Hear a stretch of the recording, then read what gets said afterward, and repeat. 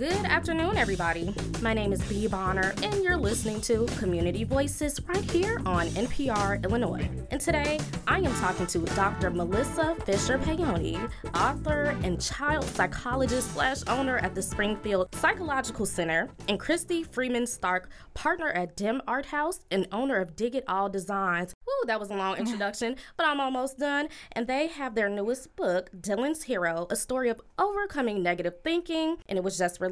And today we're going to learn all about that and more. And thank you so much for bearing with me through all of that. So thank you for joining me. Thank you. Thank you for having us. Yeah. So starting right off on Community Voices, you all know the drill. We want to get to know the real you. We want to know where you're from, what's kept you here, and what's going on in your life. So Christy, we'll start with you. Good. You know, tell us about yourself. Where are you from? Hello. This is fun because as an artist, I put out artist statements all the time. So artists love to talk about themselves.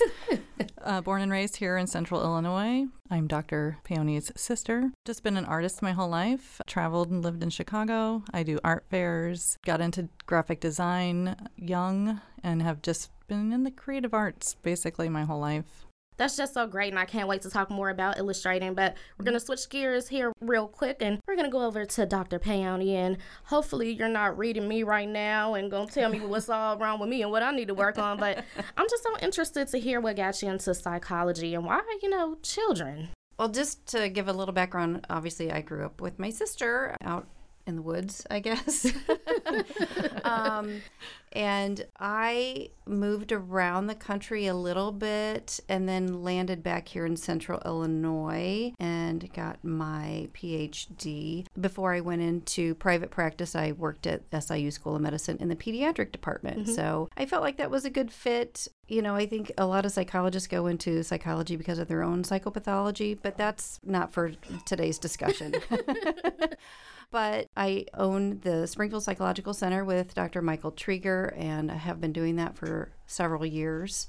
And prior to that, I had a short stint as a school psychologist. And so working with kids in the schools was a good experience prior to going into private practice. Well, I bet you saw and heard a lot. I have a friend right now that is in school counseling and eventually wants to go into school psychology. And I'm like, ooh, you got your work cut out for you. Mm-hmm. But I can't wait to hear more when we talk about these books because we've had an interesting last couple of years. Oh, my goodness. Oh, my gosh. Mm-hmm. And you all were busy during the pandemic while I was at home being lazy and just like, what is going on in the world?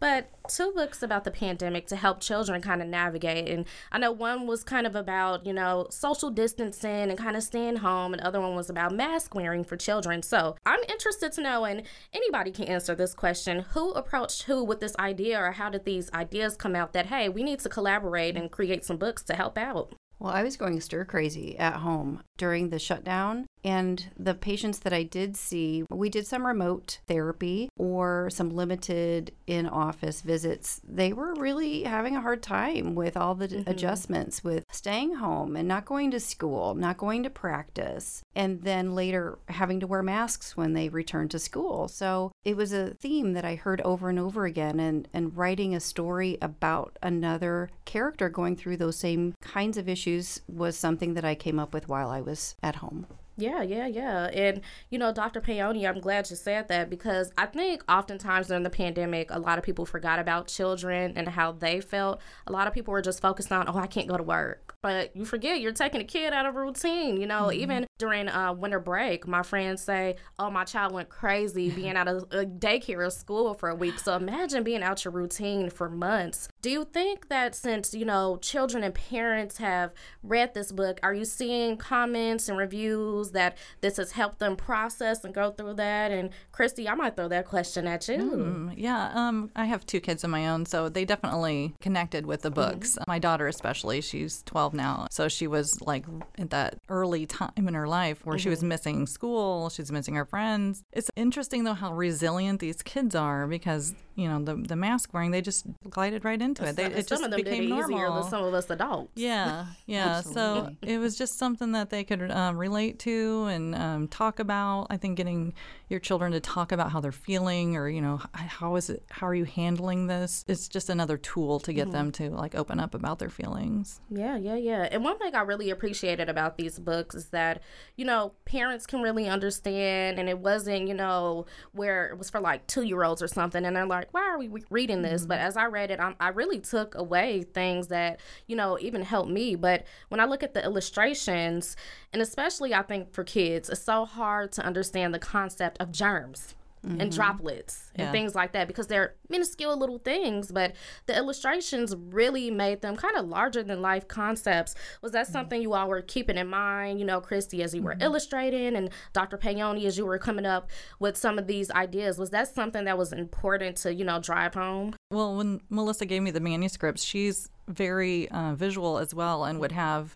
an idea of what she wanted to represent what she was saying. I had really good guidance as far as how to represent these ideas. And, when I'm with my godchildren, I love them to death. But sometimes the coughing and the sneezing and the digging up the nose, I'm like, ew, that's gross. And they look at me like I'm crazy. But I feel like for a child, it's so easy to open up a book and visually see it. Like we have another book in the works here. It's being called Sneeze in Your Sleeve. Seriously, my godkids need it, so I hope they listening, and I hope their parents can pick it up. But if you're just now tuning in, we are talking to Dr. Melissa Fisher Payoni, and we're talking to Christy Freeman Stark, and they have done a series of books almost. During the pandemic, they did 2 books to help our children kind of figure out and navigate their way through this pandemic, and they just released a book about negative self-talk, which we're going to get right into today. So personally, I'm very interested to hear about this book, and I'm wondering, where did you all come up with this concept at? Is this something that you saw that needed to be talked about right now? Dr. Payoni, tell us what's going on with our kids and students right now. Sure. Well, especially during the pandemic, I felt like it was even more pronounced that the kids are having negative self-talk and more worries generally. And so I was looking actually for a children's book that used cognitive behavioral approaches to managing negative self-talk, because that's kind of like the tried and true approach for therapy when dealing with older people. And I couldn't find exactly what I was looking for. So I went ahead and wrote Dylan's Hero, because I felt like I needed a character to illustrate some of the basic negative self-talk patterns that we as adults and children experience. And so those are like the victim mentality, the worrier, the critic, and the perfectionist. There's a lot more, but those are a few that I feel like we tend to have the most. So would you say that if I say to myself, oh, I look fat in that dress, or, oh my gosh, I'm never going to understand how to do this in college, I might as well drop out. Are those some examples you would say come up pretty common? Yeah, like that last one was definitely the victim mentality there, that it's too hard, I might as well just give up. And so we have to learn how to challenge those negative self-statements. And sometimes we have to have a little help on how to do that, especially children. And so, in that case, we'd want to say something like, I can do things a step at a time. Or the worrier is very prevalent with anxiety. The worrier tells us that, the worst thing's going to happen. So what if this happens? And so we really have to recognize like, oh, I'm listening to Wally the Worrier again, and come up with a different way of thinking about it, that I'm okay right now and I can handle things. Well, I have to say, when I looked at this book, I'm like, oh my gosh, they are talking about me and that Wally the Worrier. Yeah. Yep. Looking at the man in the mirror right there. And it was also interesting, again, as I'm looking at the visuals for this book, I'm like, man, putting a face with these different characteristics, that was an interesting choice. And it kind of reminded me of Disney's Inside Out, when they put a face to those negative emotions.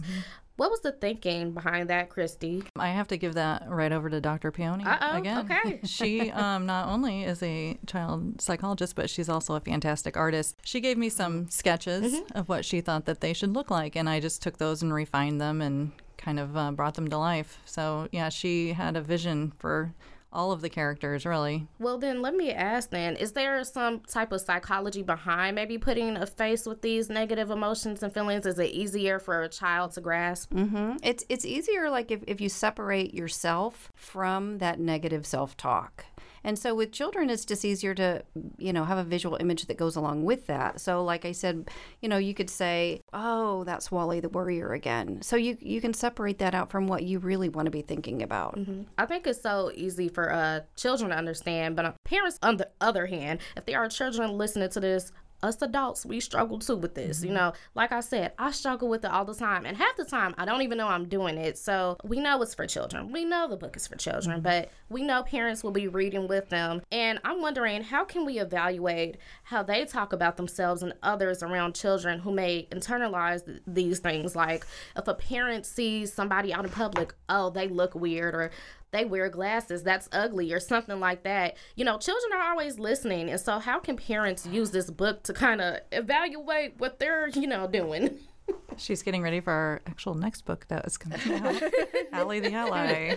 Oh, or Moe's World. Or Moe's World. So you're hitting on all of our books. Other people's differences. Oh, great. I feel so good then. Oh, yeah. But I do have a note to parents in this book about what this is about and about how to talk to your children about those. But also for parents, the last statement on my note to parents is challenge Vic, Pearl, Chris, and Wally together, because parents need to do this too. Mm-hmm. They need to know to their children, like, oh, I was listening to Vic the victim again, so I need to say that in a different way and just reframe, because we all make mistakes, but we need to help kids see that maybe there's a different way of thinking about it. A lot of times when I'm with my patients, I draw when I talk, and I have these diagrams, and it's A leads to B leads to C. So A is the situation. So it might be an upcoming test or, something that might be stressful.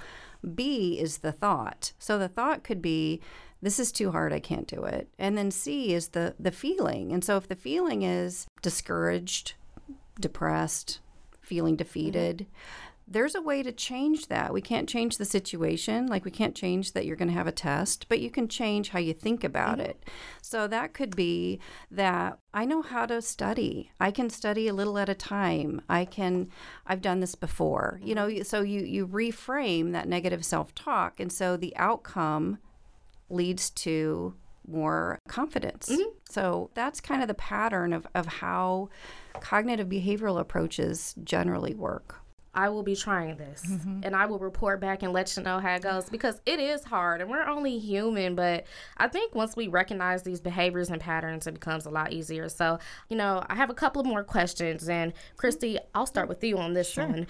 What's the process like of working together? Did, illustrating and writing these stories together create like a sense of normalcy during a time where everything was crazy, and now that we're kind of back to normal, is it still providing that sense of positivity and relief? Oh yeah, absolutely. It's definitely fun to collaborate with my sister, and she's got so many ideas and such a drive, and I wouldn't have done it unless it came from her to start with. So I get to be the creative. She trusts me and trusts my layout and trusts the backgrounds and the colors, and she gives me the concept and just lets me go. And you don't get that kind of collaboration if you were working with like a big time publisher or something like that. So it's fun to do it together and just kind of work on it together and go back and forth. But yeah, illustrating a book is not easy. I don't know if any other artists out there have tried to do this. It's like creating like 30 different pieces of art and making them all look the same. So I spend a lot of time staring at other illustrators' artwork and just being amazed by some of the artwork that's out there and how they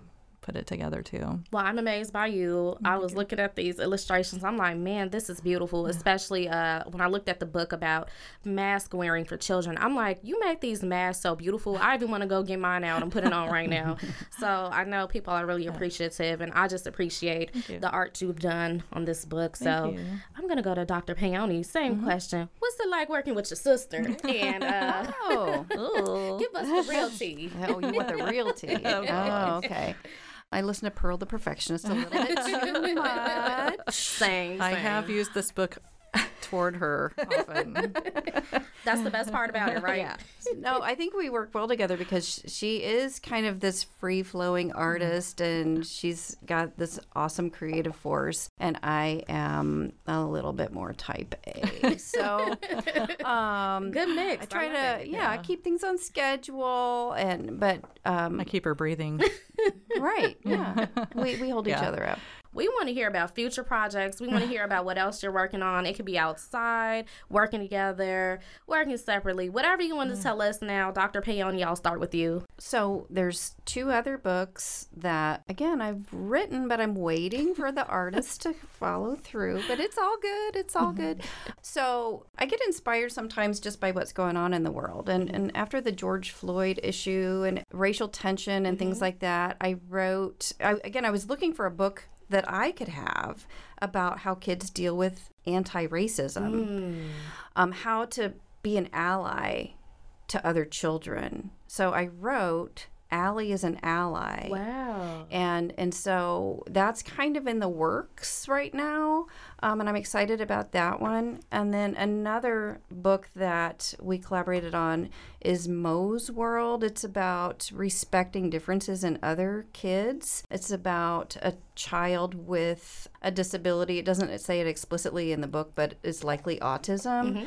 And it's just understanding and appreciating other people for what they can give to the world. So I've got 2 books to illustrate. Right. She's also created a book of 30 positivity cards. Wow. It's like a tarot deck of the power of positivity. She did that during the pandemic as well. And I'm almost done with those. Those are going to be coming out soon. Just for myself, art fair season's coming. I'll be hitting the road and going to art fairs. Dim Art House has a year full of goodness coming. We have shows that we're collaborating with other artists on. So I do a lot of the digital work, the marketing, putting the events together, as well as running the studio with Jeff and Joe. You all are booked and busy. Yeah. Yes. Yeah. Well, we can't wait to see what else you all do. And for those that are listening and they're like, yes, we could really use these resources, where can they go to buy books and to look at what else you all are working on? Yeah. drpeonybooks.com. That has all 3, and we'll have all of her books listed. Any of her products will be there. There are links on that website to either buy directly from us or to go to amazon.com and buy directly from there. And where can we go to check out art? dimarthouse.com has all of the local art that we support. It's got a link to my website as well. Graphic design is digitaldesigns.com as well. And we do have books available in the community at Once in a Blue Moon and at Springfield Psychological Center. To listen to past Community Voices segments, visit nprillinois.org. Community Voices is a production of NPR Illinois. I'm Bea Bonner. Thanks for listening, and good afternoon.